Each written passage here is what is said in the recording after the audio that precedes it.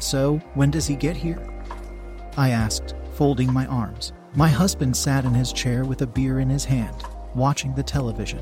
When he gets here, he shrugged. He did not even look at me. He called earlier and said he had to do a few things. Then he would be here, he said, his eyes still glued to the television. I shook my head at him and went into the laundry room. I looked back at him. At one time, he would do anything to help me around the house. Now he just sat there, collecting dust and drinking. I couldn't blame him for the sitting part. He had an accident at work just over a year ago. The doctors said he would never be able to walk for long periods or carry anything heavy. So going back to construction was out of the question. So, there he sat day after day. While I worked at the nursing home, I cooked, cleaned, and did whatever needed to be done around the house. The bills did not stop, though, and since it was his fault for getting into the accident, the job did not pay workers' comp. You better wash your hair, if you want me to cut it. I yelled back at him. Whatever, I will do that later. He yelled back, which meant he would not do it, which also meant his hair would smell like smoke and whatever crap was in that chair. I shook my head. We had been married for a little over 15 years. The first few years were the best. Now we tried to stay out of each other's way. I dumped the last load of his clothes into the washer and gathered myself. Today was the day another man was going to come live with us, since the bills were too much for us to pay on our own. Tim, my loving husband, decided to rent the downstairs basement to one of his ex-coworkers. I had not met the man, or did I want to, but he paid for 3 months in advance in cash, so who was I to say no to that? I looked over at Tim as he laughed at something stupid on the television.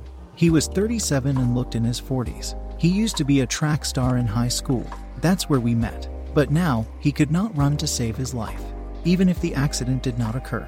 A beer belly the size of a beach ball, graying hair with a receding hairline. His eyes used to give me shivers when he looked at me, but now they looked defeated, as if life had beaten all the motivation out of him. I was no bombshell either, so I could not complain. When he met me, I was the head cheerleader. I had kept in shape up until a year ago, but after things went wrong, I started to put on weight. Whether you want a laid-back trail to hit with friends or you're planning something more adventurous, All Trails Plus is your guide to making the most of your time outdoors. Get outside today with 3 free months of All Trails Plus with code podcast23 at alltrails.com/podcast.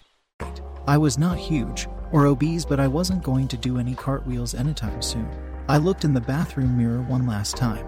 Well, this is as good as it's going to get, I said to myself. My ginger hair was all a mess, but it usually was. My mom used to say no gel or cream could tame my hair.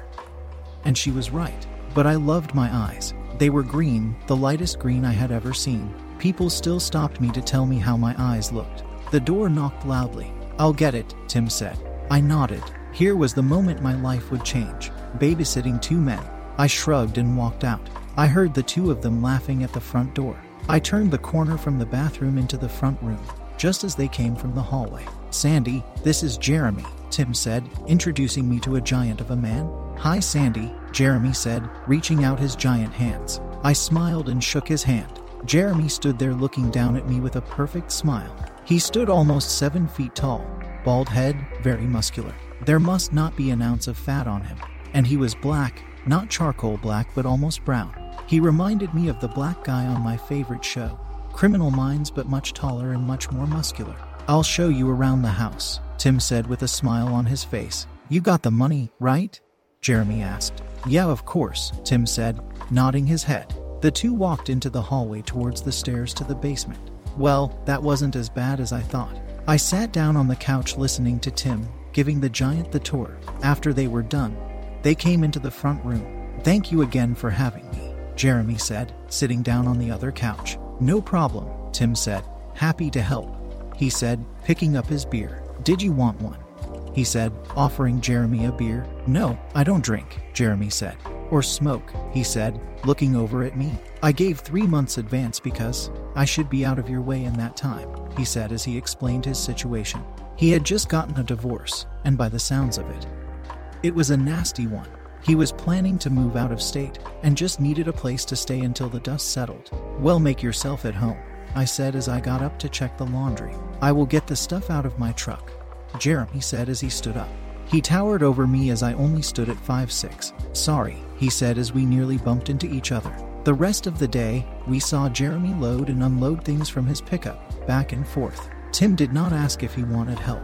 And by the way, Jeremy lifted things. It seemed he did not need it. He finally stopped close to dinner time. "Dinner is ready," I said as I made Tim his plate. I brought it out to him and looked around for Jeremy. "Downstairs," Tim said as he took his plate. I sighed. Just like a man. He did not hear me when I talked. I walked to the door. I began to open it, then realized it was not mine to just open anymore. I knocked hard and announced dinner, but heard nothing. I opened it a touch and looked down the stairs. I could see movement down there. "Jeremy, I made dinner," I said. He peeked his head around the corner and looked up the stairs. "Thank you. You did not have to. I brought a hot plate to make my own dinners, so I would not be a bother." Jeremy smiled up at me. I was curious how he had the place looking down there. "Want to come down?"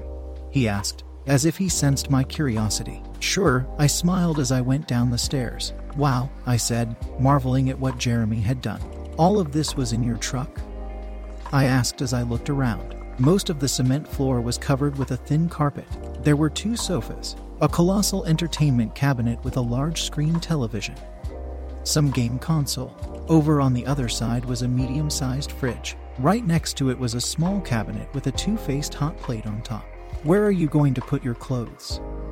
I said, looking around for something for him to use to put his clothes. "I will just live out of my suitcase for now. It's only a few months," Jeremy shrugged. "Typical," I nodded. "We have a clothes cabinet we are not using. It's yours if you want it," I told him. "Of course, just until I move out," he said, nodding. We walked back upstairs. As I turned around, I saw Jeremy checking out my ass. I smiled, but he looked away just as I had caught him. Well, at least I still had a nice ass, it would seem. Tim was still in his usual place, going to give him the cabinet we are not using, I said to him, which he just nodded. I shook my head at him and went upstairs. This time Jeremy was ahead of me.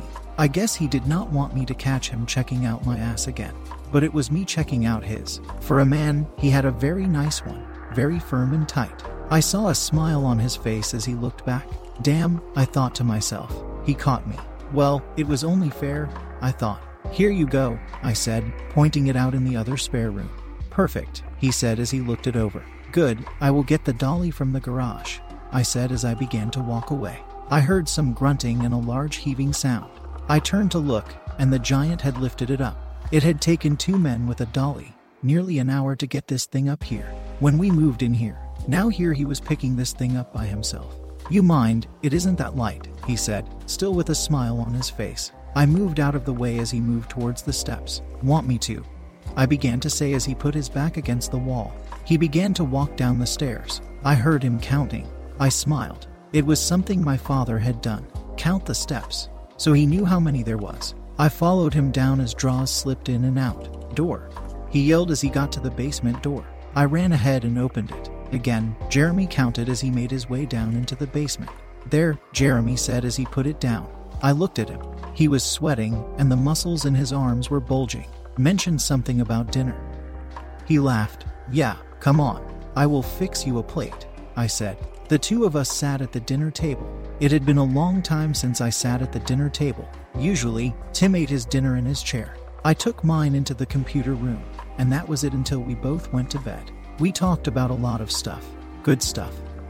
Not just idle chatter. I learned that he had played football in high school, married a coworker from a previous job, and they had fallen apart through the years. I told him about Tim and me, how we met, and my career. Going to bed, Tim said to us. As Tim got up, I looked down at the time. It was way past the usual time I went to bed. Jeremy and I had talked the rest of the day away. We both said our goodnights and went to bed. When I climbed into bed, Tim started making his usual moves to get me in the mood, which was pitiful. Finally, I gave in, and he climbed on top of me. I felt him slide his dick into me, and I pretended to moan as he began to fuck me. Within a few minutes, his body went rigid as he came. He rolled off, and within another minute, he was fast asleep.